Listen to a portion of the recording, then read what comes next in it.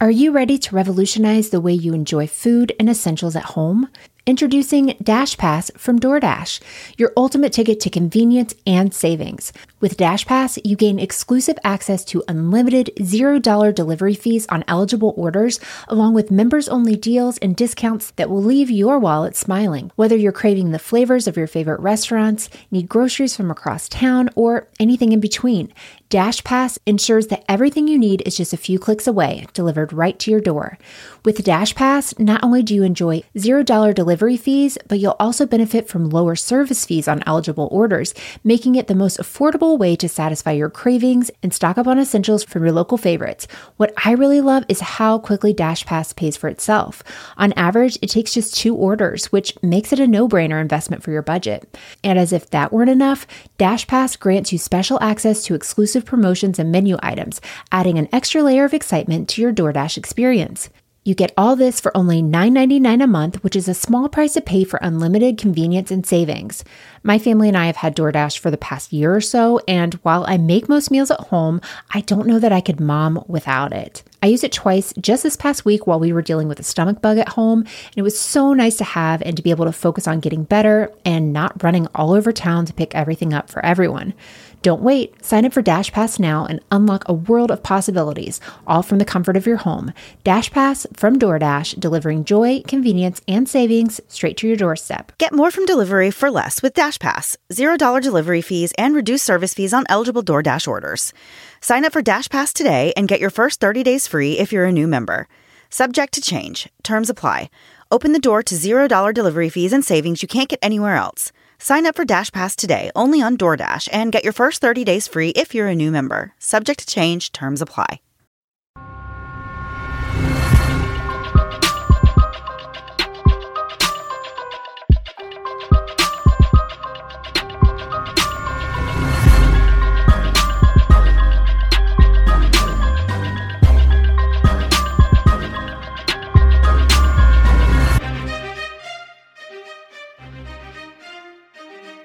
Guys, and welcome to the Moms and Murder Podcast, a true crime podcast featuring myself, Mandy, and my dear friend, Melissa. Melissa, how are you this week? Mandy, I am so good. How are you?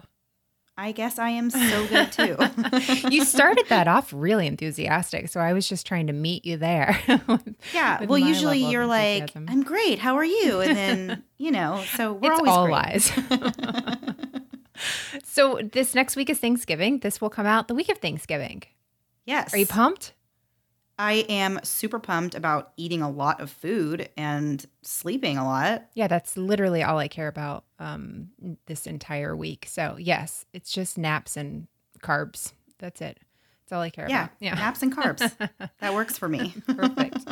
So we are going to jump right into the case this week. As usual, we want to give a big thank you to our friend Trey for helping this week with research. She chose to do this case and sent us a whole bunch of research, and we always appreciate that. So thank you so much, Trey. Yay, thank you. Yeah, we hope we do your case justice for you. So today we're going to be talking about the death of a young mother and wife in Durham, North Carolina, and Melissa has Googled this city. So, Melissa, tell us a little bit about Durham, North Carolina. Okay, so Durham, North Carolina, as Mandy said, Durham is in North Carolina. There goes fact number 1. No, I'm kidding. So the population of Durham is 267,743 people, mid-ish size town, mid people.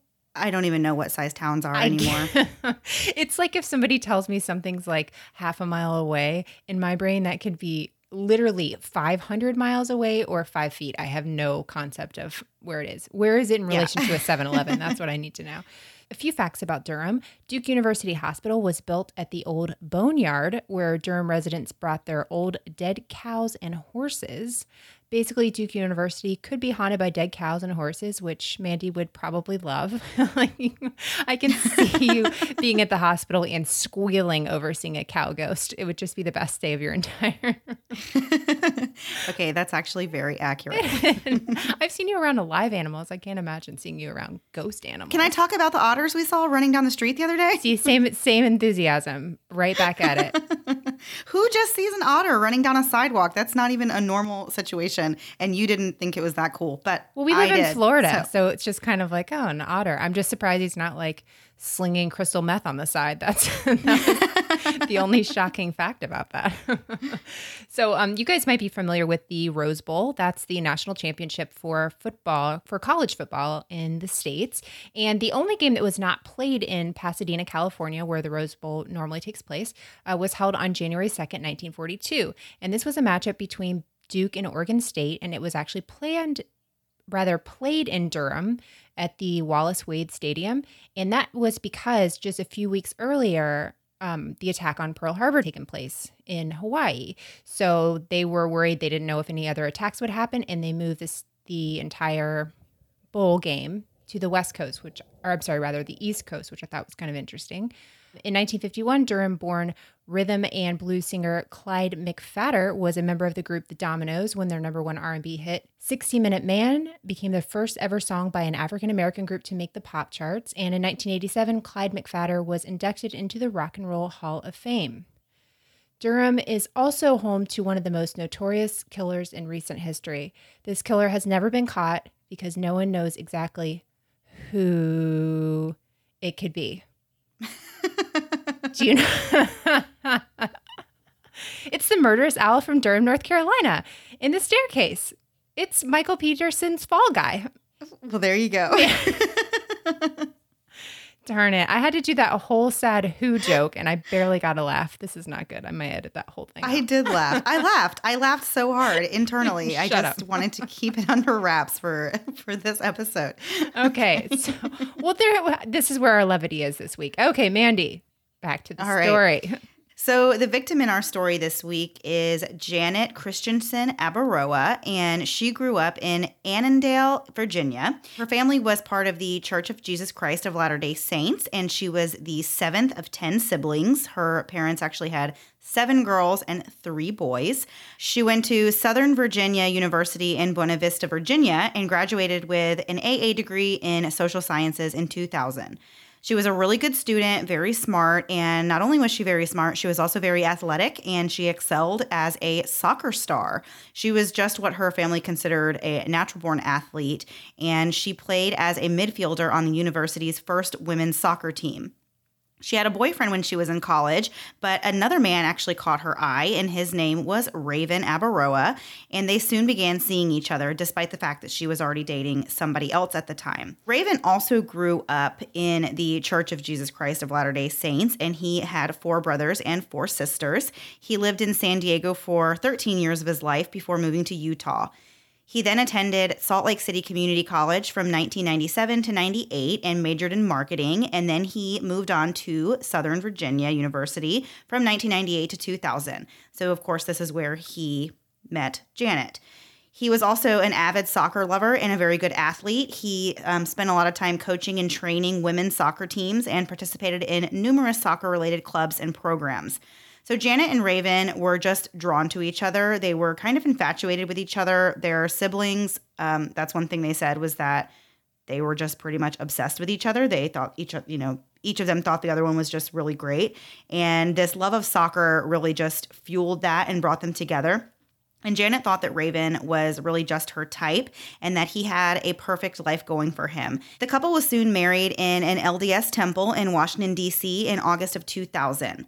They took their vows very seriously, just as they took their faith very seriously. And it was, we've talked about this a lot in recent episodes where in that denomination, when you get married, it's called a sealing, and you're sealed to each other for life when you get married. So it is a very serious thing if you think about it that way. And for them, they do take it very seriously. They didn't have any immediate family living nearby after they were married, so the couple relied on their church as a means of connecting with people. They met Tim Dowd and his wife there, and they became close friends. So Tim Dowd and his wife were actually a little bit older than Janet and Raven, and they kind of looked at them more as like parental figures. Janet obtained her AA degree in December of 2000, but then took some time off school to spend time with Raven. It looked like from the outside that they lived a very charmed life. They had this new marriage, they had a new house, several cars, and motorcycles, and the couple eventually moved in to Durham, North Carolina from Virginia. They both worked in a large sporting company there called Eurosport, which was a leading expert in soccer, rugby, and lacrosse retail. And it was really a perfect place for both of them to work, considering their love of soccer. So we'll fast forward to early 2004. At this point, there's rumors flying that Raven's been seeing other women, and Janet is obviously very heartbroken over hearing this news. Soon after she hears this bad news, she finds out that she's pregnant. And she feels more conflicted at this point than ever about what she should do because she doesn't want to raise her child alone. But obviously, if her husband's having affairs, that's going to make things a little bit difficult. So Janet called Tim Dowd and his wife back in Smithfield and asked if she could come visit them. She, at this point, really poured her heart out to them, told them everything that was going on, and she told them that she wanted Raven back, but not if he continued to have these affairs. And so she asked him if he would sit down and talk some sense into Raven. So Tim was obviously very disappointed in Raven, and in his words, he, quote, read him the riot act. He told him he needed to get it together because they have a baby on the way and he needs to stop whatever he's doing and just man up and be there for his wife and his new baby. So Raven agrees to stop these affairs and he and Janet get back together. The couple welcome a baby boy named Caden on October 17th, 2004, and the family's very happy. Raven seemed super happy in his new role as a father, and it kind of seemed like everything was coming together at this point. Then in January 2005, which was just 3 months after the new baby was born, Raven was caught stealing from his job at Eurosport. He was actually stealing high-end sporting equipment and selling it on eBay, and had been doing it for about 6 months. Why do people never think they're going to get caught? This is where 6 months is a long time, I feel like, to even not get caught doing something like that. Yeah, like how many things can be stolen on your watch from the company you work with that nobody's going to figure out that you're doing it? Yeah. I don't know. Maybe I'm too smart for crime. Maybe that's the whole reason I am not a criminal. I'm just so smart, Mandy. That's exactly it. Nothing to do with my fear of breaking any type of rule ever. So Raven gets fired at this point, and Janet is too embarrassed to continue working there, so she quits. But she stands by her husband and was really convinced that they would get through this time together. So Raven eventually is charged with 5 counts of embezzlement, and he pled guilty at this point to avoid jail time. But of course, things are rocky at home. Now he has no job, she has no job, and he has a felony on it, or several felonies, I guess, on his record. So yeah, it's crazy. So the couple could not pay their rent. There's no income coming in, but their landlord gave them 2 months to live there for free, which was super generous of them. But, obviously the landlord knows they have this baby, and you feel bad for Janet. Like, she may be married to this, but, she hasn't made these mistakes that Raven's been making.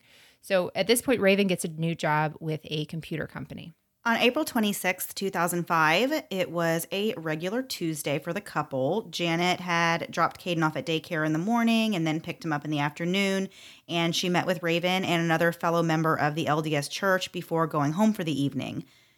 When they got home, she was just doing some chores around the house, working on laundry. Raven was working on other various projects around the house, and he had these plans for that evening to go and play soccer. He left after Caden went to bed, and he said goodnight to Janet because she was also going to bed. So her typical routine for the night was to put the baby to bed, just kind of relax, and then she would go lay in their bed and watch TV while she fell asleep. So that's at the point that Raven left to go play soccer, was when Janet was getting into bed for the night to watch TV. Raven returned home from playing soccer and went upstairs to kiss his son goodnight, and then he discovered that something had gone terribly wrong in the time that he had spent out of the house. He discovered that his wife had been attacked and killed. Raven called 911 around 10:45 p.m. and said that his wife was dead and had told the 911 operator that she had been shot. And when the operator was trying to get more information, he said something like right in the chest or something like that. So he was hysterical on the 911 call, and of course they sent police out right away. Crime scene investigators spent almost 24 hours processing the scene, collecting evidence, and talking to the neighbors. Very early on in the investigation, the Durham Police Department announced that they did not think that the homicide was a random act. They didn't really have a lot to go on, but they definitely thought that somebody that knew her was connected to this horrifying and gruesome murder. Police thought originally that they were responding to a shooting because that's what Raven had said in his 911 call, but they quickly realized that this was not a shooting at all, and they noticed pretty quickly that Janet had actually been stabbed multiple times. Her body was found in a kneeling position in the office upstairs of their home, and she had been stabbed in the chest with one of the stab wounds going from the base of her neck down through an artery and into a lung. And I read something that said, it was one of the medical examiner's reports that said that she actually would have bled out very quickly from this. It would have been a matter of minutes. They had said the amount of blood that she lost. It was 2 liters, and they say you only have about 6 liters of blood in your entire body. So you can just imagine what kind of a scene that was for them to be walking in on. So there was large amounts of blood found on the floor around her, on the wall in the room, and also near a side door of the home. Items taken from the home in the search warrant included a block of knives, scissors, a checkbook, and some loan papers, and a cell phone. Police also seized a knife with a case and a pawn shop ticket from the couple's vehicle. They also swabbed various surfaces around the house and took the clothes that Raven was wearing that night. An autopsy later revealed that Janet had been pregnant for the second time when she was murdered. At 5 a.m. on the morning after the murder, Raven called Janet's parents to let them know what had happened. He told them actually that Janet had committed suicide, which I feel was kind of a little bit of a slip up for him to say that, considering he had called 911 and told the police that she was shot. And then the police have realized she wasn't even shot. She was actually stabbed. So I don't understand how immediately at 5 a.m. the next day, he's calling her family and saying that she committed suicide. You wouldn't know anything like that at that point. Right. I almost wondered if it was more he's just telling stories to them to just try to take them off the trail of her being harmed. Oh no, she hurt herself. So, this is a hard time for our family. I'm so sorry for your loss, and kind of takes the whole suspicion off of him because it was her that did it.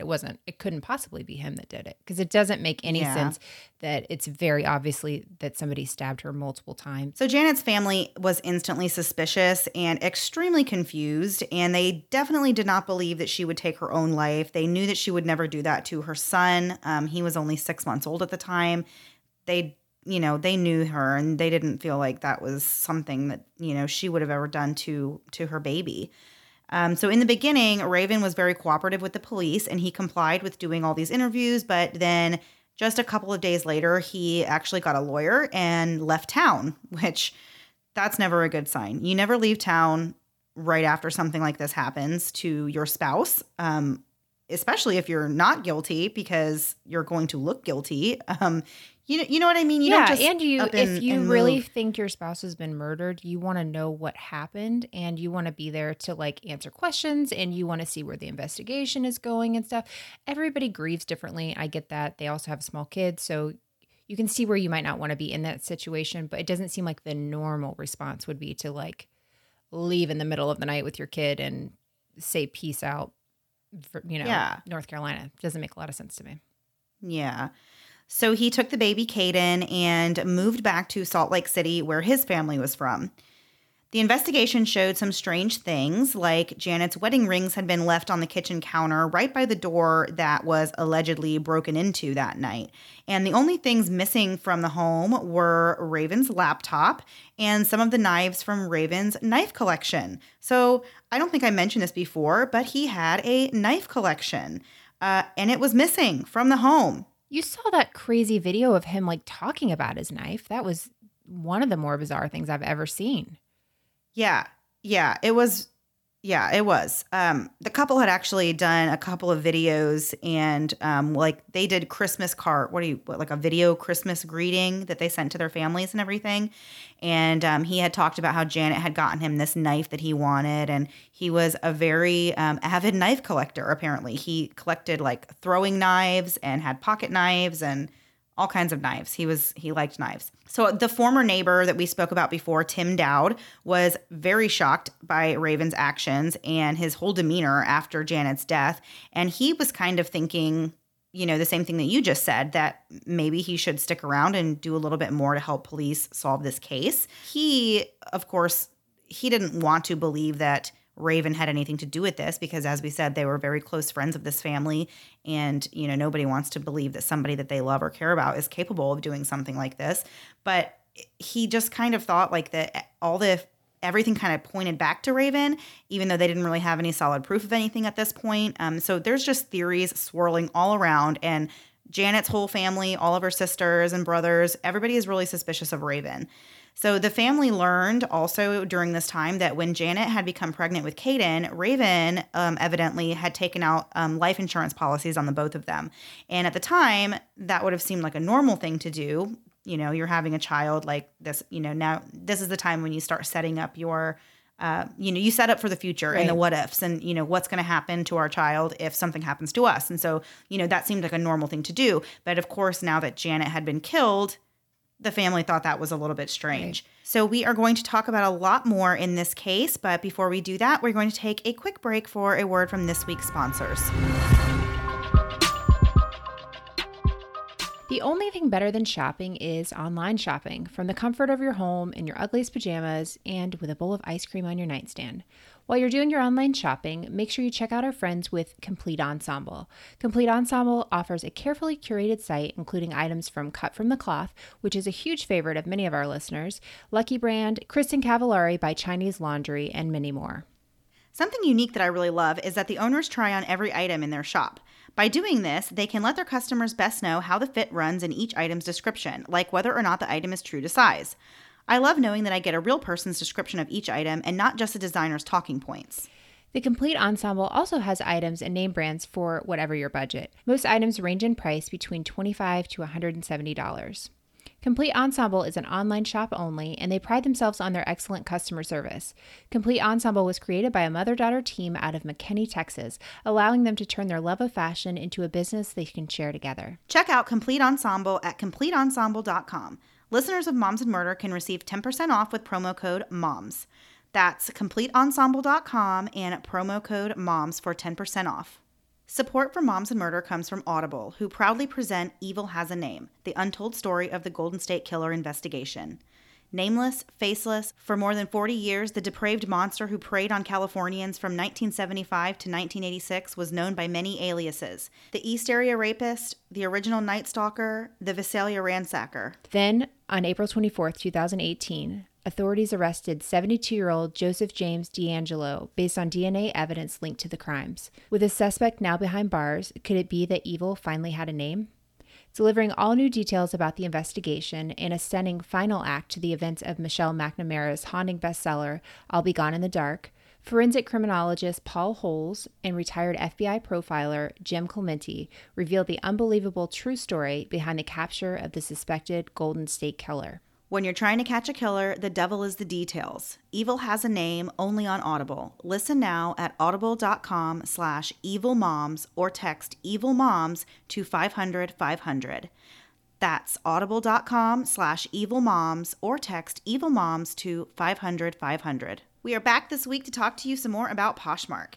Have you guys joined Poshmark yet? We are gearing up towards the holidays, and Poshmark is a great way to find some great deals on clothes, shoes, and accessories. You can even find things with the price tag still on to gift this holiday season.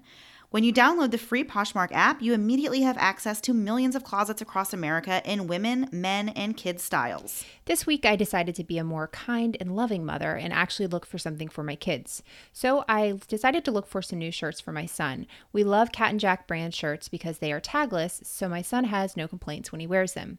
I simply added my son's size to my profile, typed Cat and Jack in the search field, and voila. I immediately saw a shirt, brand new with tags, and decided to look around more in this person's closet. While in this person's closet, I found two other shirts. I clicked the little Add to Bundle button, added these two shirts, and sent the shop owner an offer. Within 2 minutes, I received an email back saying my offer was accepted and my shirts are now on their way, brand new with tags, to my house without me having to leave my blanket cocoon. So what are you waiting for? With brands like Gucci, Louis Vuitton, and Coach, you can get high-end brands on a shoestring budget. With Poshmark, selling is easy for both the buyer and seller, and the shipping is always super fast. Listeners of Moms and Murder get $5 off your first purchase. Just enter the invite code MURDER5 when you sign up. That's invite code MURDER5. And now back to the episode. Just to kind of recap, Raven has moved back to Salt Lake City, Utah with his son, and police are still investigating Janet's death. So in Salt Lake City, he gets a job working at a bicycle shop, and he's eventually fired from there for, guess what? Stealing. No way. That's so Raven. He is old habits die hard.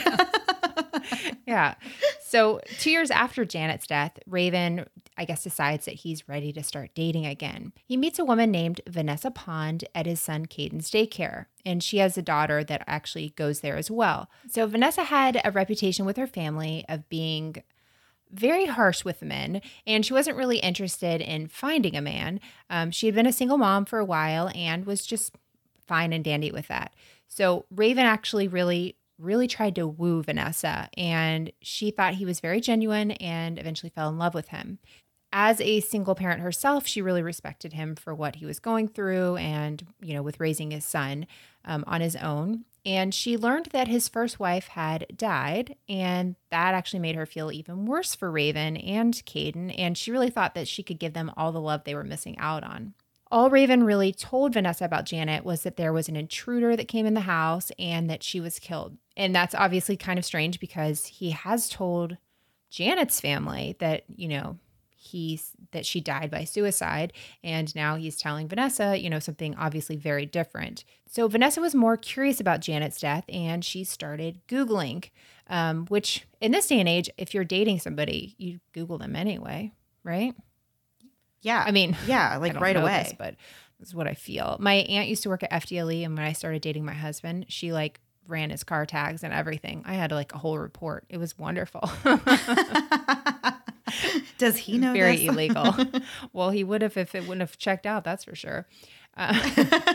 So she stays up till 4 a.m. reading blogs and watching Raven's interviews, reading articles, and just kind of losing it because she realizes that Raven may not be the person that he's claiming to be. And how weird to be watching those videos of him, like this new person you're kind of seeing. And I don't know, it would be so creepy if you really don't feel like you're getting the whole story and he's playing it down.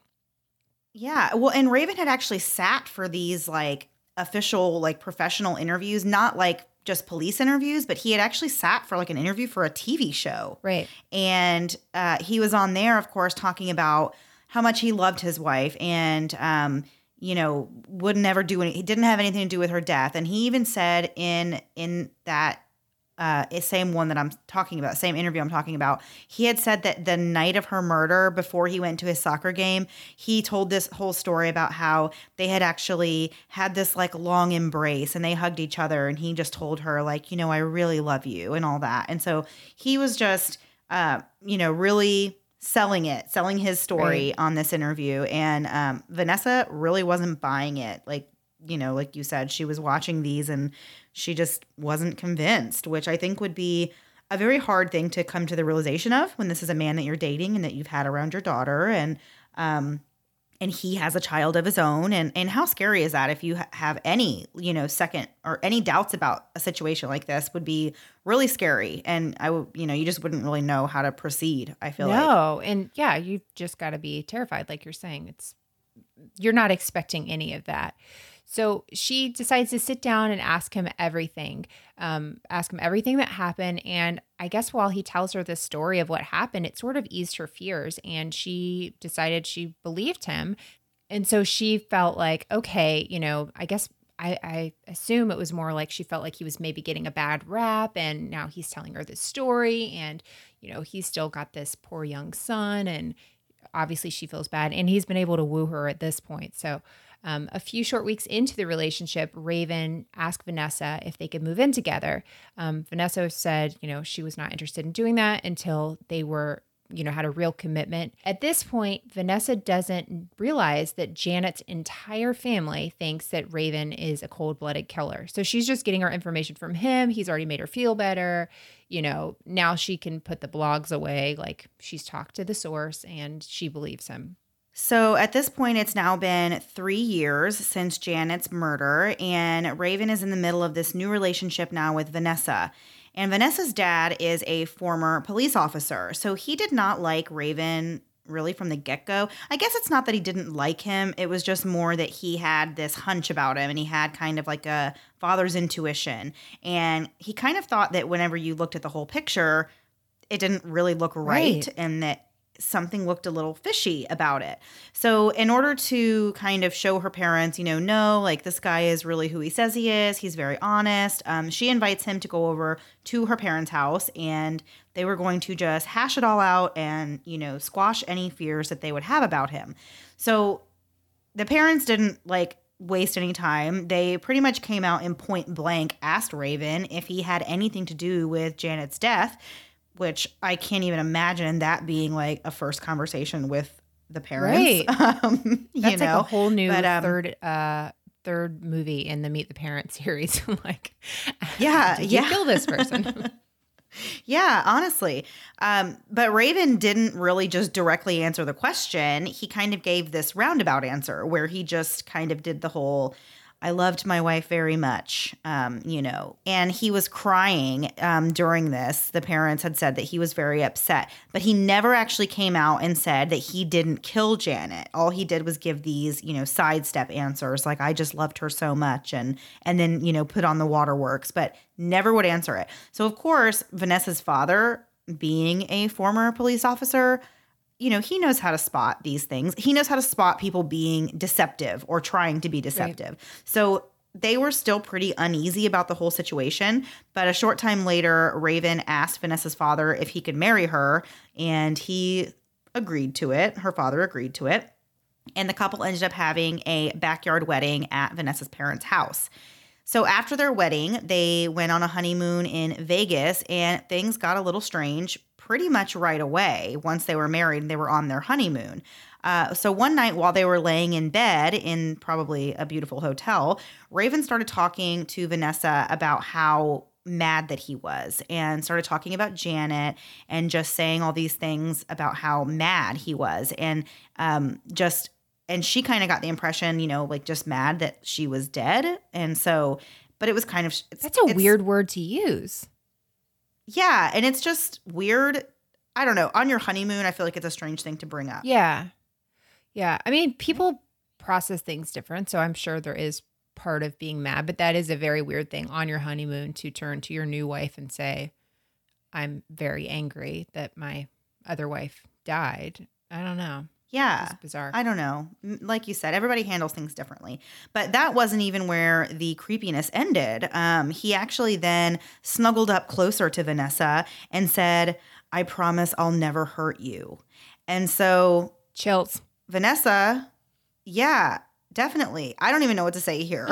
Because let's just edit in noise. Just complete silence for a few minutes. Everybody take a minute to yourself and we'll get back to it. Yeah. So Vanessa was rightfully scared. That scared her to hear him say that because, why would you say that? Why would you say you'll never hurt me? Because that just implies that you hurt her. And it just seems very strange. It's a very weird thing to say. So after Janet's sisters learned that Raven had gotten married and that he was just kind of going on with his life as normal while they're still suffering from all this grief and still trying to search for answers about what had happened to their sister, they knew they really needed to contact Vanessa and just kind of give her a little heads up and tell her the real story about Janet and the real story about how everyone felt about Raven back in North Carolina. Because, of course, Vanessa, like you said, has put this whole thing to rest. She's not even thinking about it anymore. And she deserves to know. That was Janet's family's opinion. Once she finds out, Vanessa is in complete denial and, of course, does not want to believe it's true. Now she is married to this man. That would be very shocking news to hear that, the family of his wife saying that they've really felt strongly that he was guilty of her murder. I don't even know what you would do at that point. Now you're married to this person.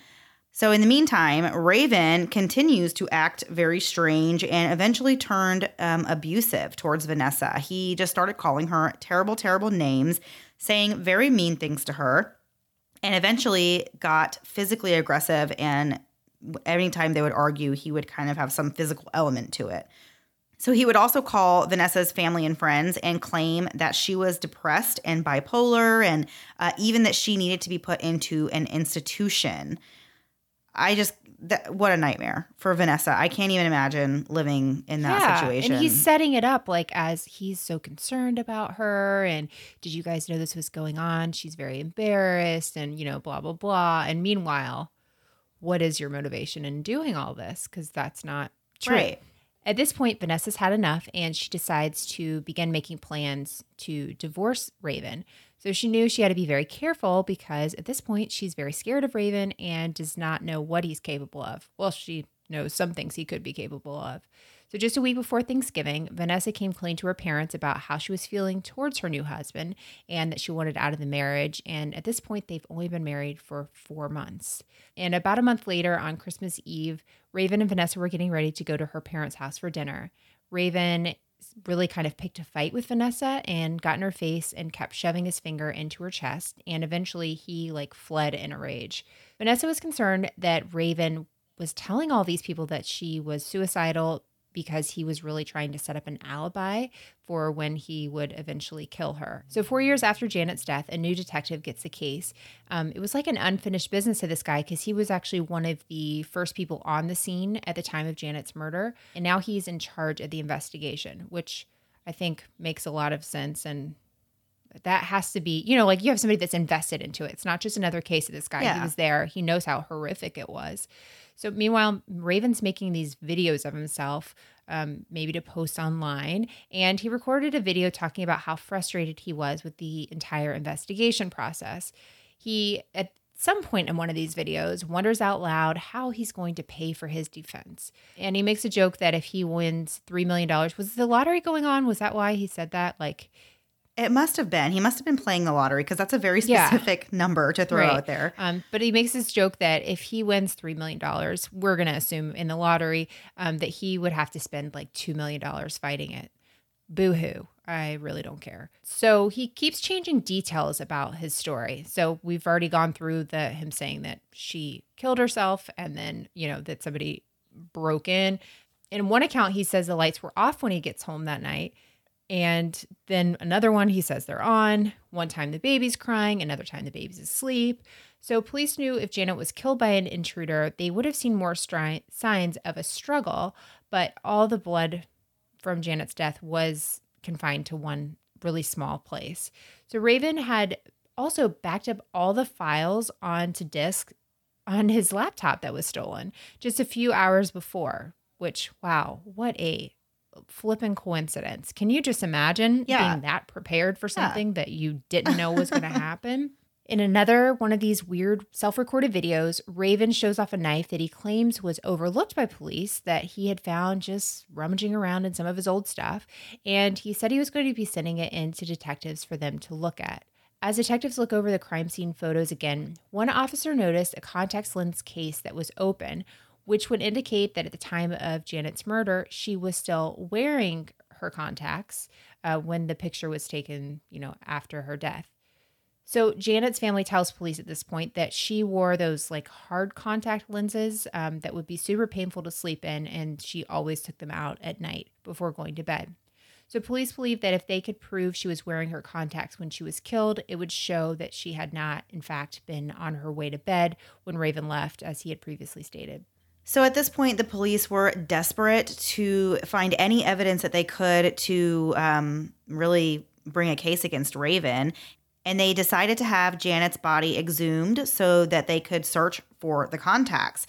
So the family signed off on that. They, agreed to go through with this because, of course, they want answers too. They want to be able to have any kind of, closure, really, that something bad happened to their sister and they want to know who did it. They want to be able to prove they already strongly believe that it was Raven. So they want any kind of proof of this. So the medical examiner does find the contact lenses in her eyes. I read something that said, it's been at this point 4 or 5 years. And so they said contact lenses do disintegrate, but they were going to be willing to try to look for them anyway, because you just never know, they could still be there. You and I talked about this though, because we felt because they did do an autopsy on her before, right?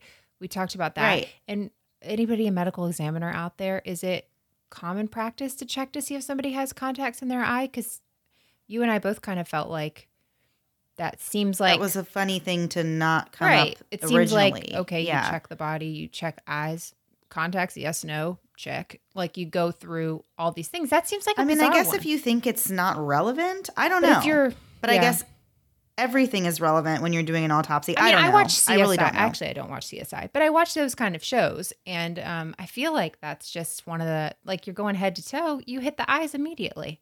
I could be way off on this. I normally am. Yeah, I don't know. So they found the contacts, and that was what they were looking for. But of course, this is still a very circumstantial case, but they believe that they did have enough at this point to bring a case against Raven. So finally, 8 years after Janet's death, the case goes to trial, and many old girlfriends and even just flings of Raven's testified against him in court and talked about what a creeper he was. And Vanessa also testified against him. And she spoke about the verbal and physical abuse that she endured in their very short marriage. One of Janet's friends testified that Janet had told her she was scared of Raven about 4 months prior to her murder. And she said she thought he may have a bipolar disorder. So the prosecutors alleged that Janet had been in the kitchen making a peanut butter and jelly sandwich, and they kind of concluded this because there was an open container of peanut butter on the kitchen counter, and there was just like the makings of a sandwich was up there. And they were saying that Raven had been upstairs waiting on her with a knife and called her upstairs and then stabbed her when she came into the office. The defense, however, claimed that the crime scene was contaminated because the police did not wear any protective clothing while they were processing the scene.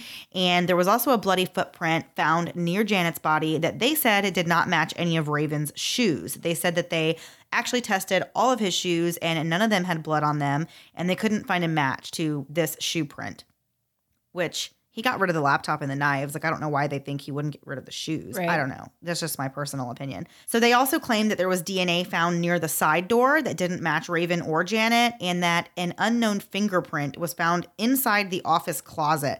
I'm sorry, but I feel like that is kind of a stretch. Well, one lone fingerprint found inside the closet? That exactly. could be anyone. That's what I always think, like with some of these fingerprint things, like, okay, well, how long is the life of a fingerprint? I'm like actually asking that because I don't know, because it'll be like, we found an unknown fingerprint 5 feet from the body. Okay, but you're at a Chili's. There's 1,000 unknown fingerprints. Right. Exactly. I always think that too. I'm like, but what does that tell you? You know, that doesn't, I don't know. It's reasonable doubt. That's all they need. need. Questions. Yeah, that's true. That's true. So after 11 hours of deliberating, the jury in the case was actually deadlocked. They continued to try and deliberate for 3 days before delivering the news to the judge that they could not come to an agreement. 11 of them thought that he was guilty and one juror did not, and they ended up being a hung jury, and the judge declared a mistrial. So Raven got a new trial.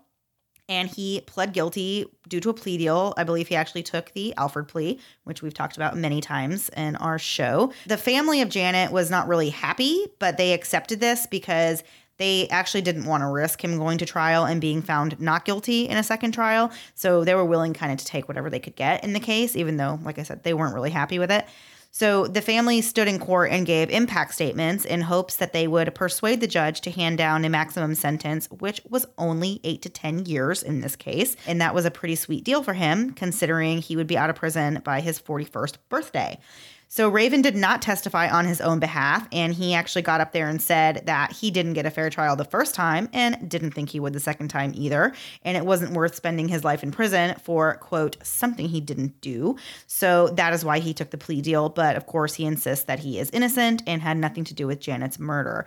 So he was actually granted time served and was released from prison on Christmas Day in 2017. So thank you again so much, Trey, for your help in this episode. You did a wonderful job, and we really appreciate it. And we're going to do this very, very small thing the next few weeks. We're just going to shout out a Posh Closet of the Week. One of our friends, Nikki Park, has a closet on Poshmark. If you're looking for boys, girls, and women's clothing, check out the closet Nikki_Park. That's Nikki spelled NIKKI_ Park spelled like, you know how to spell park, PARK. Are you ready to revolutionize the way you enjoy food and essentials at home? Introducing DashPass from DoorDash, your ultimate ticket to convenience and savings. With DashPass, you gain exclusive access to unlimited $0 delivery fees on eligible orders, along with members-only deals and discounts that will leave your wallet smiling. Whether you're craving the flavors of your favorite restaurants, need groceries from across town, or anything in between, DashPass ensures that everything you need is just a few clicks away, delivered right to your door. With DashPass, not only do you enjoy $0 delivery fees, but you'll also benefit from lower service fees on eligible orders, making it the most affordable way to satisfy your cravings and stock up on essentials from your local favorites. What I really love is how quickly DashPass pays for itself. On average, it takes just 2 orders, which makes it a no-brainer investment for your budget. And as if that weren't enough, DashPass grants you special access to exclusive promotions and menu items, adding an extra layer of excitement to your DoorDash experience. You get all this for only $9.99 a month, which is a small price to pay for unlimited convenience and savings.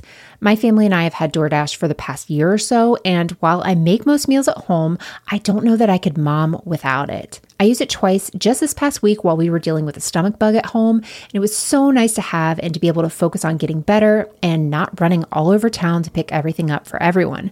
Don't wait. Sign up for DashPass now and unlock a world of possibilities, all from the comfort of your home. DashPass from DoorDash, delivering joy, convenience, and savings straight to your doorstep. Get more from delivery for less with DashPass. $0 delivery fees and reduced service fees on eligible DoorDash orders. Sign up for DashPass today and get your first 30 days free if you're a new member. Subject to change. Terms apply. Open the door to $0 delivery fees and savings you can't get anywhere else. Sign up for DashPass today only on DoorDash and get your first 30 days free if you're a new member. Subject to change. Terms apply. So before we get into our last thing before we go, we want to tell you guys again about a new podcast that we are loving called The Melanie Minogue Show. Melanie talks all about what's trending in pop culture and in a young female's mind, but in a fun and informative way. It is infotainment. Melanie offers witty summaries of breaking and trending pop culture and celebrity news. On one of her episodes released just a few days ago, she discussed the news that the Spice Girls are really going on tour this time, and there was a whole lot about everyone's favorite TV uncle, Uncle Jesse, and his new adorable baby. Melanie and her bro host chat about everything every week, from relationships to the more important things, like who got voted off The Bachelor this week. Melanie's background includes working as a Hollywood gossip reporter, which sounds right up my alley, so you never know what fun and often inspiring guests might pop in. To listen to what Melanie is up to this week or which celebrity is Melanie's next to pop in, check her out on Apple Podcasts or wherever you get your pods. That's the Melanie Minogue Show podcast. And you spell Minogue, Mineau. All right. And now we have a couple last things before we go. We have a Thanksgiving themed one. I know we got several Thanksgiving ones, so we held off this week. This one comes from Bonnie W. in our Facebook group. Mandy, what is your favorite thing about Thanksgiving? What's your least favorite? And this is tough for me. Do you eat something called mincemeat pie? Okay. Oh, yeah, you go first. That's a mess. Okay, my favorite thing about Thanksgiving. Obviously, I love spending time with my family. I love watching you roll your eyes. That was awesome. But really, I see my family all the time. So yes, I love hanging out with them on Thanksgiving too, of course. But we actually don't do huge Thanksgivings anymore because my grandmother is the only one who lives nearby that's from my family. My dad passed away several years ago, and my mom and sister now both live in another state. So I don't even get to really see a lot of my family. But my husband's family does live around us, so we do get to see them on holidays and around Thanksgiving. But Thanksgiving is usually pretty small, and I actually kind of like that. You know, that is something I do like about Thanksgiving, having a small get together and not having it be like this big ordeal and feeling like I have to entertain like 55 people. Like, I think it's great if you guys have big Thanksgivings, but I like my small one, so I will keep it. So my least favorite thing about Thanksgiving is when my kids will not let me take a nap. Oh, yeah, that's true. That's a good one. I might piggyback on that. Because you don't get to do that. I know. When you have kids, they don't care that it's Thanksgiving and that you are supposed to take naps. They still think naps are terrible. Do they care about the time change? Is that something kids care about? Well, they care about it to the extent that they don't want to go to bed earlier or what they think is earlier. Exactly. I love that whenever it's the time change and people talk about it. I'm like, literally changes nothing in my life. Makes it more complicated. Thank you so much. So the mincemeat pie question, I'm Googling it. I don't even know what I mincemeat think it pie is. I'm pretty sure. Okay, so I eat something called a meat pie, but I don't eat it at Thanksgiving. I only, okay, Melissa's making the funniest face. Okay, so no, actually, it is a tradition in my family that we have meat pie for breakfast on Christmas morning. I don't eat. You ruined Christmas in how many words? That was like 5 words. You just ruined Christmas. It is actually so delicious. So one thing I love, though, about my family's meat pie recipe, which, by the way, Melissa, you know I can cook, and so can everyone in my family, and this is absolutely delicious. It's meat on Christmas morning. It's like sugar and spice on Christmas morning. You don't throw slop at Don't you like people. sausage? Yeah, but on Christmas morning, we do like monkey bread, like stuff. Oh, sticky. no. But see, you know I don't eat true. sweet things for well, breakfast. that's probably because your I do Christmas not eat got sweet ruined things as for a breakfast. kid. That's terrible. No, so if I don't eat meat pie for Christmas morning, actually, I'll just eat scrambled eggs and like ham, which I think you can probably get on board with because you love hot ham. I mean, well, if you don't, I love hot sweet ham. But, okay, so but no, I do eat if it's the same thing. I think then yes, I do eat it, but not for Thanksgiving. I eat it. What do you at think Christmas. it is? You think it's a meat pie? I call it a meat pie. So in ours, it has ground pork and also ground. Stop making faces. That's a meat pie? That just doesn't even sound good. That's like, what do we call this I admit terrible it does not meal? sound good. Meat pie. I admit. But no, that it has a crust. It's like a savory pie. It's like a, It's making me gag. I'm not kidding. So a mince pie is not, I don't think it's the same. Wait, a mince pie and a minced meat pie must be different because it's a minced meat. Yeah, of course. This? I'm on Wikipedia. Duh, that's where I get all my information. It's filled with a mixture of dried fruits and spices called mincemeat. No.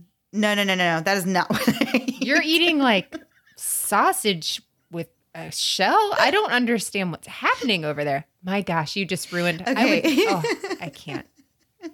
I love meat pie, but whatever you just described. Yours is way worse. Really I'm pro mincemeat pie. I am con whatever you're feeding your kids on Christmas. That's so sad. That sounds like a meal from the Great Depression. It's actually so expensive to make. It's so much meat.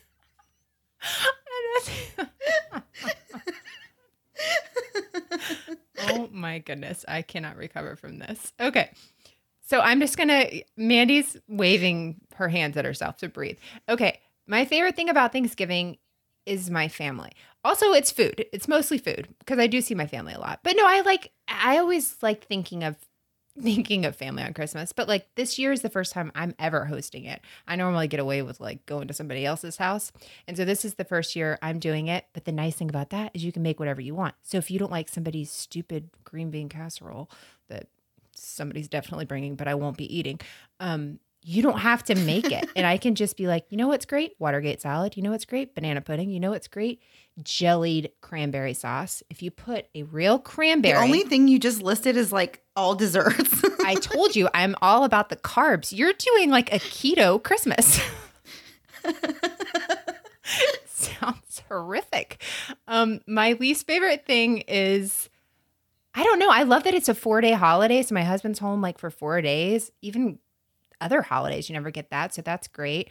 Least favorite thing. I guess I would go not taking a nap. Like your kids don't care it's a holiday. They're still going to bug you and be lovely, but also bug you. So, and I already said I would eat mincemeat pie. Will not eat meat pie. You cannot make me. Okay. And then I'm so sorry. The other one, we have a question from Serena W. in our Facebook group. She had like 100 good questions. So you're going to hear from her a lot over the next few weeks. So the one we decided to do this week is if there was a day held in your honor, what would people have to do for it? If we labeled tomorrow Mandy Day, what would you force people to do to celebrate? Adopt a chicken. Put a